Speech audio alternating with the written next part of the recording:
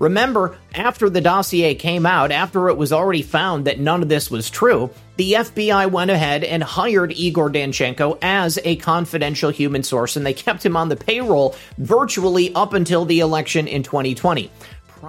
Once again, good afternoon, everyone, and welcome back to another episode of Red Pill News. I hope you're having a lovely day. All I can say is for myself, I am very excited to bring you today's episode because it's jam-packed with a bunch of incredible news. Suffice to say, I am going to attempt to keep it succinct, and we're going to begin with the latest Project Veritas expose where they infiltrated none other than the Arizona gubernatorial campaign of radical left Democrat Katie Hobbs. At the end of the day, Katie Hobbs is not looking too good. And then we're going to be dissecting the latest revelations taken from the Igor Danchenko trial yesterday in the Eastern District of Virginia. And the FBI is looking even worse than Katie Hobbs. And then finally, we shall be taking a look at a trio of stories having to do with the corruption inherent in the vaccine manufacturing industry, an incredible win in Alberta, Canada, and so much more. So do me a favor, sit back, relax, and grab your popcorn because we're going to be right back after this.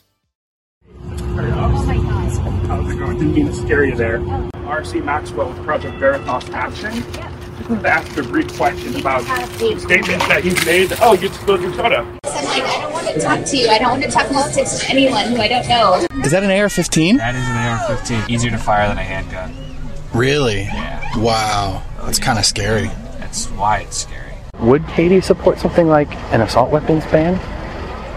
If she could, yeah. I mean, the problem is that's a federal issue, right? There's nothing she could do about it. Right. At least immediately, right? Instead of kind of advocating for it publicly, which is really more impactful once you're governor. We have a lot of concerns about Katie's candidate. She's not debating clearly. All right, so what you just saw right there was kind of a greatest hits from Project Veritas's expose video. I highly suggest you watch the whole thing. It is damning not only to Katie Hobbs and the policies that she espouses, but it also paints her in a really bad light from people directly connected to her campaign. It ends right there in that clip with someone from her campaign saying that they have a lot of concerns about it. You know, Kari Lake is going to win this election, and I think that's the number one reason why Katie Hobbs won't face her in a debate. She cannot face her on policy. She can't get up there and say point for point why people in Arizona should vote for her over Kari Lake, because the things that she espouses are simply just not the policies that the people of Arizona want to see put into place. One thing that's going to put me to sleep tonight is that mental image of Katie Hobbs running in terror from the Project Veritas reporter, spilling her soda all over herself, all over the ground. It makes her look like a complete buffoon. And then when you put it into the context of the recent stories that have come out showing that Katie Hobbs has been openly racist to people who worked for her. When she was in high school, she ran some sort of slave day, putting people in dog collars and leading them around on leashes. It looks like Katie Hobbs is a racist in more ways than one. So once again, Katie Hobbs is probably not going to be the pick of people in Arizona.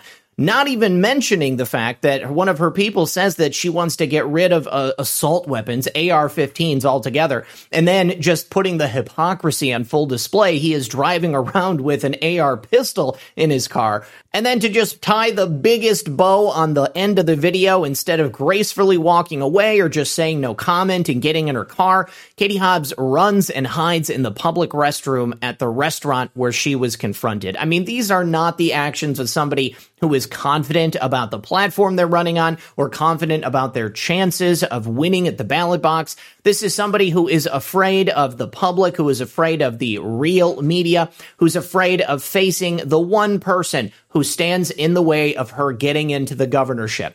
Katie Hobbs and this video are something that will live in infamy. And once again, I suggest you watch the entire thing.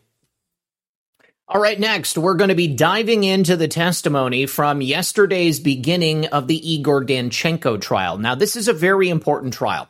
First of all, it's taking place outside of Washington, D.C., different jurisdiction, Eastern District of Virginia.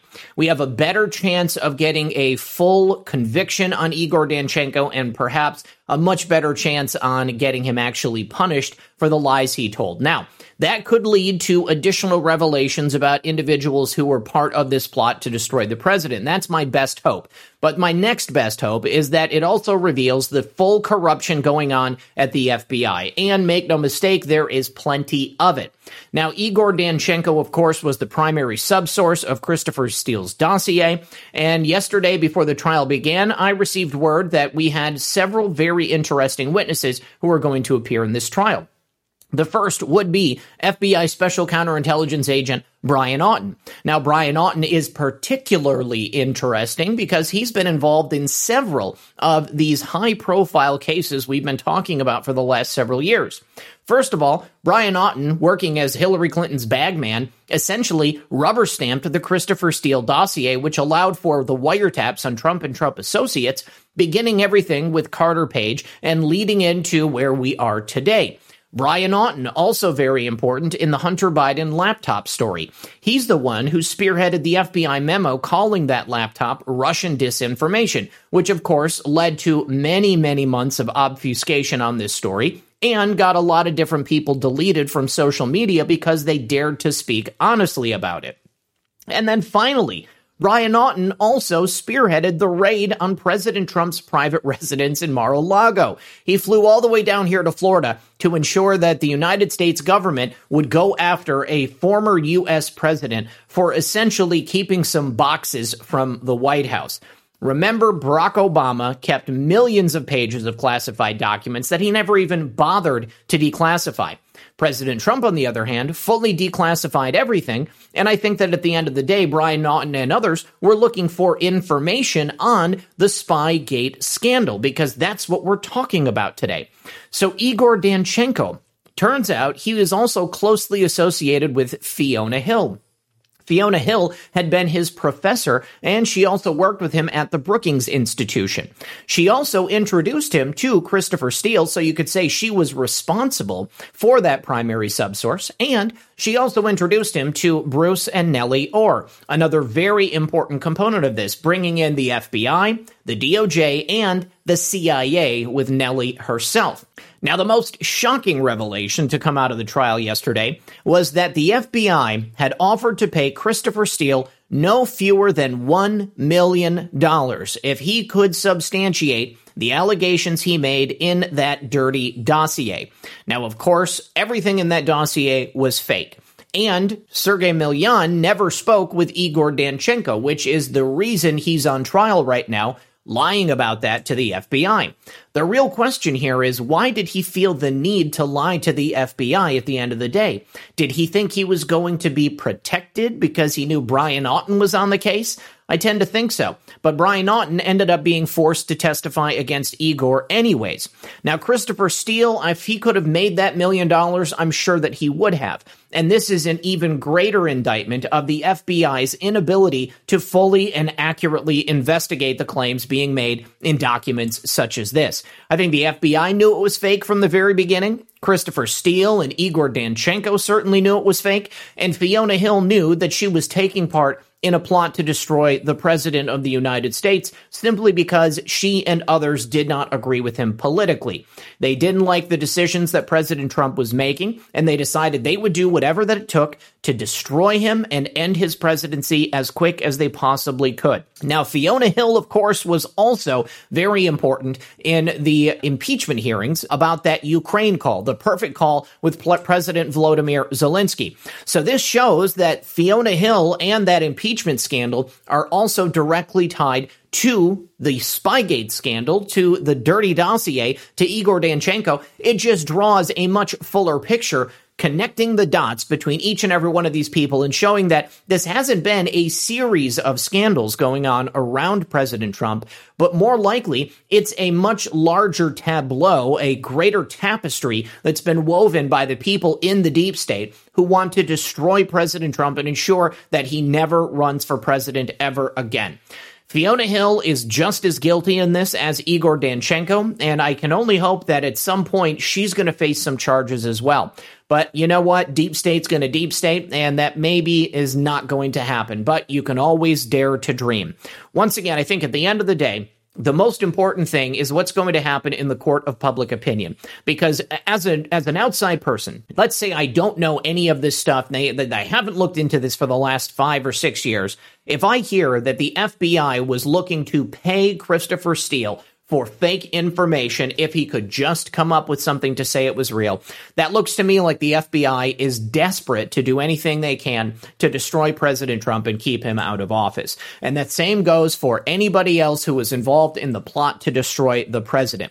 Now let's take a look at some of the coverage that Technofog did, because he actually has the transcripts from those court documents in the trial yesterday. And one thing that is very important is that the special counsel team not only points out Igor Danchenko's lies, but also some of that FBI misconduct that I've been pointing to over the last 6 years. They said in opening arguments that the FBI should have uncovered these lies that were in the Christopher Steele dossier, but of course they never did.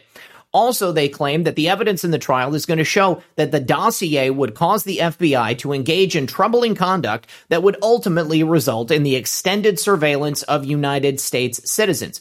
Essentially, the entire time President Trump was in office, the FBI and other intelligence agencies were running ops against him, trying to catch him on anything they possibly could. And despite the fact that they had investigation after investigation after investigation after failed witch hunt, they never could find anything on him because President Trump has been legal eagle this entire time.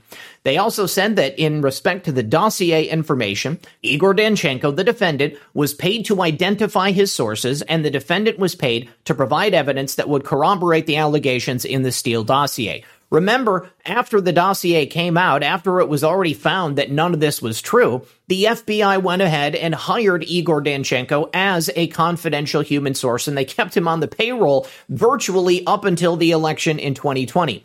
Probably so that they could keep his name off the books, and it would maybe never come out that they had anything to do with this fake hit smear job on President Trump. Now, how is the government going to make their case against Igor Danchenko? Well, of course, they have his emails. They say the defendant's own words are going to show that there was never a call, never any communication between him and Sergei Milyan. Also, that his phone records would show that there was no such calls either. And seeing as how this entire trial is about false statements, one important aspect of the prosecution's case is that the special counsel must show that the lies were material, meaning that the lies caused the FBI to engage in actions that would otherwise not have been taken. So, because Igor Danchenko lied, it caused the FBI to wield their powers far too aggressively, to engage in acts that were beyond the scope of what they should have done. These situations apparently are going to be shown here at that trial, and they're going to be showing that if Igor Danchenko had been truthful, under the obligation of the FBI, they would have had to correct their own misrepresentations to the FISA court.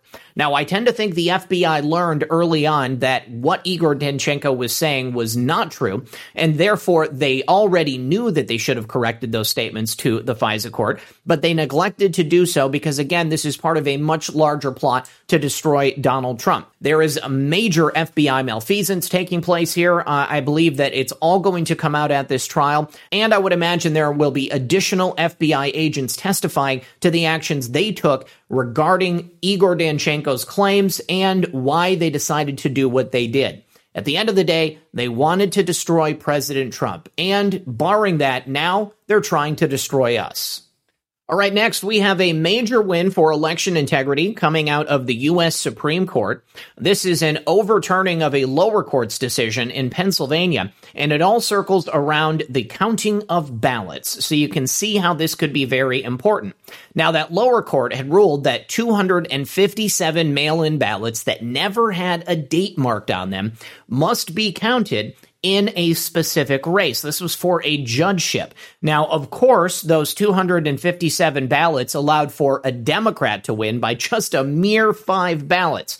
But because they had no dates on them, we have no way to guarantee whether or not they were inserted into the system after the deadline or if they ever arrived before the deadline. Those dates are very important, and there's a reason that they put that on the mail-in ballots.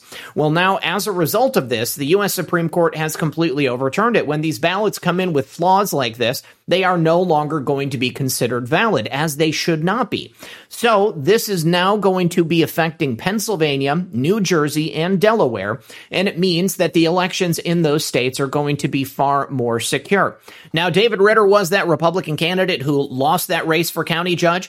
He ended up taking this on appeal to the Supreme Court. And of course, Dr. Oz running for Senate in Pennsylvania, he could see that this ruling could then be used as precedent to essentially weaponize this case for future races in the state of Pennsylvania, potentially allowing for additional flawed ballots to be brought into the scenario and elevate candidates who never were going to win anyways. And this, of course, is one of the favorite techniques that rhinos and Democrats love to use anytime they want to steal a race. And the good news is, in Pennsylvania and these other states, they're no longer going to be able to do it, at least by this method.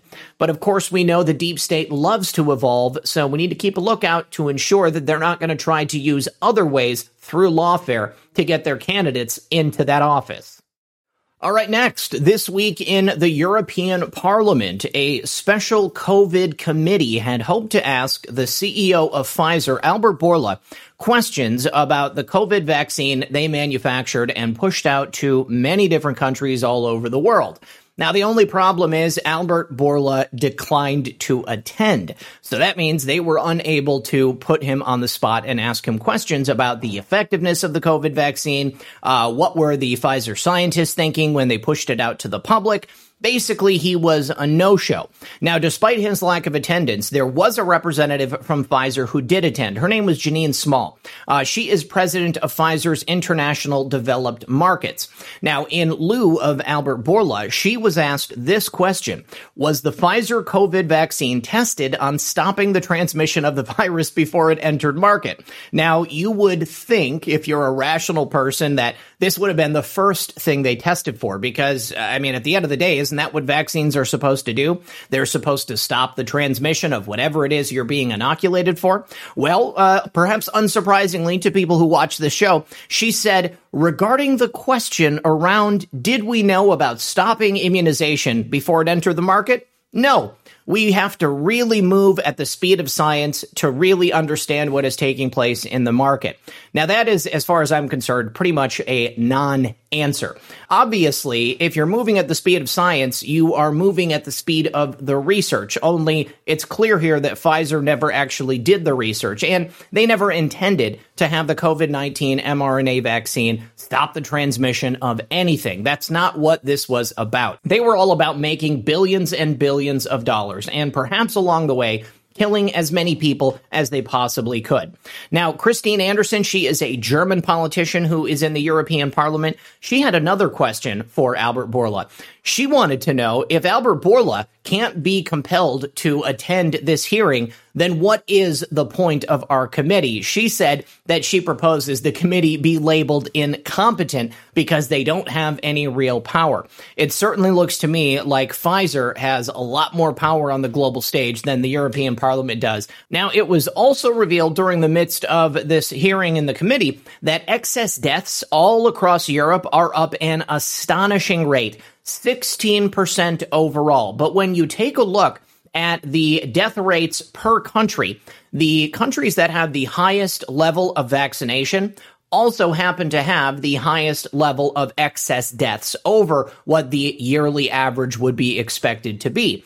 So that would appear that the COVID-19 vaccine, rather than making people better, rather than stopping people from getting sick and dying, actually has a causal relationship to those excess deaths that we're seeing all across the globe. Now, another astonishing statement that was made at this hearing and the press conference that followed was that the Chinese government released the DNA of the COVID-19 sickness to the public, and then it was only 3 days later that Pfizer had already started testing their vaccine. How in the world did they create the vaccine in only 3 days? Well, that answer is self-evident as far as I'm concerned. This was an organized effort. Pfizer already had the DNA for the vaccine that they Pfizer already had the DNA for the virus. They already had the vaccine waiting in the wings. They just had to find an appropriate virus that they could use to market it to the public and scare people into getting it. Once again, the entire scam surrounding COVID-19, the mRNA jab, and the wool that was pulled over the entirety of the world's eyes has been exposed, and I'm really pleased to see that it's happening in such a large global body.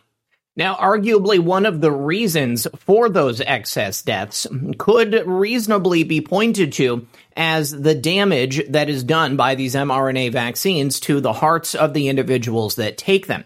Because ever since the COVID-19 vaccine has been introduced, we have seen a phenomenal number of sweeping heart attacks and cardiac failures taking place all across the globe, and really, really sadly, among some of the youngest members of our communities. Very nice stuff happening down here in Florida. The Surgeon General just announcing that anybody under the age of 40 should probably not take the mRNA vaccine because of the damage that is done to the hearts of young people. We have seen athletes, healthcare workers, musicians, news anchors, actors, random people all over the globe dropping dead as a result of issues with their hearts. And now it may not surprise you that Moderna is getting in on the action to solve the issue they created, because they have a new injection that is set to repair heart muscle after a heart attack. Something that arguably would not even be necessary if they hadn't pushed this untested, unproven, and unnecessary medication out onto the people of this world. The rise in life-threatening incidents since the introduction of this vaccine has been undeniable. And just because we don't have the scientific studies necessarily to make that direct causal link yet, doesn't mean that it's not going to happen in the future. But as long as the same people who control the scientific world that gave us the COVID-19 vaccines continue to control the scientific world today and into the future, I don't know that we're ever going to get any such study. But since the introduction of these vaccines, we have seen an increase of 84% in cardiac-related deaths in young men ages 18 to 39. Now, that is an astonishing figure, and it just goes to show you the massive damage that's being done. But when Moderna sees that, they see massive potential for new complications and new treatments to be brought to the market at the only time in the world that you would possibly need them. If it wasn't for the COVID-19 vaccines, we wouldn't see all these young men dying from heart attacks. We wouldn't see problems with cardiovascular issues popping up all across the population. And of course, Moderna is going to do whatever they can to cash in on it. And finally, one of the most frustrating aspects of the COVID and the COVID vaccine hoax has been the lack of action taken by politicians here in North America. Hardly anybody bothers to stand up for the rights of American citizens. Now, yes, of course, some Republicans have done so. Some have spoken up against vaccine mandates and the forced inoculations taking place across this nation, but nobody has done enough to stop them from happening. Unfortunately, they have been adjudicated in the court system, but one such group of people who really have no say in the matter are the men and women of the U.S. military. And we continue to get story after story of young, healthy military recruits being found dead in their barracks, dying from unknown or, quote, natural causes, such as this 18-year-old Marine recruit who collapsed during a training exercise at Camp Pendleton. You better believe he was jabbed. And then in the Army, we have another 18-year-old female soldier found dead in her barracks, and her cause remains unknown. But again, she's probably jabbed up. And one of the reasons I can tell you that they're probably jabbed up is because the military still has the COVID vaccine mandate in place. Well, finally, some people in the Freedom Caucus are apparently going to be standing up to the GOP and will be delaying a defense bill that will necessarily include that vaccine mandate. They're saying unless it is repealed, they're not going to okay the budget for the military. That is a major win. It has yet to play out, but I think it's a good start. And then in Canada, one of the countries that basically made their entire population get vaccinated, we finally now see a politician who is willing to stand up to the discrimination that the unvaxxed are feeling on a daily basis. We have a new premier in Alberta that's being sworn in. Her name is Danielle Smith, and in a speech that she gave very recently, she said that the unvaxxed people of Canada are among the most discriminated against group that she has ever witnessed in her lifetime. Now, that is a bold statement, and I think that it shows a brand new direction that at least one province in Canada is going to be going down. Very soon, she's going to be choosing her cabinet, and I'm hoping that the people that she chooses are ones that will be in favor of medical freedom, so that those who remain unvaxxed in Canada can continue to live their life free of medical tyranny and are no longer going to feel the pressure of the people around them, making them feel as if they are second-class citizens, or if somehow they are making decisions in their own life that are going to endanger the people around them. As I've shown you today, these vaccines were never tested to stop transmission, so there is no logical reason to get it to keep anybody else safe. Once you get the jab, you can still get sick, and you can still get other people sick as well. And as I've also shown you, there are also the potential for lifelong, debilitating side effects up to and including death. So bravo to the politicians that are standing up here in America and abroad. I like to see it. All right, my friends, that's all I've got for you today. Make sure you tune in tonight at 9 p.m. on the brand new Badlands Media channel on Rumble for myself and Brad Getz and our brand new show, The Altered States of America. I hope to see you there. Thank you very much for joining us today. As always, this has been Red Pill 78. My name is Zach Payne, the Corruption Detector, and this was another edition of Red Pill News. Good luck, everyone, and God bless.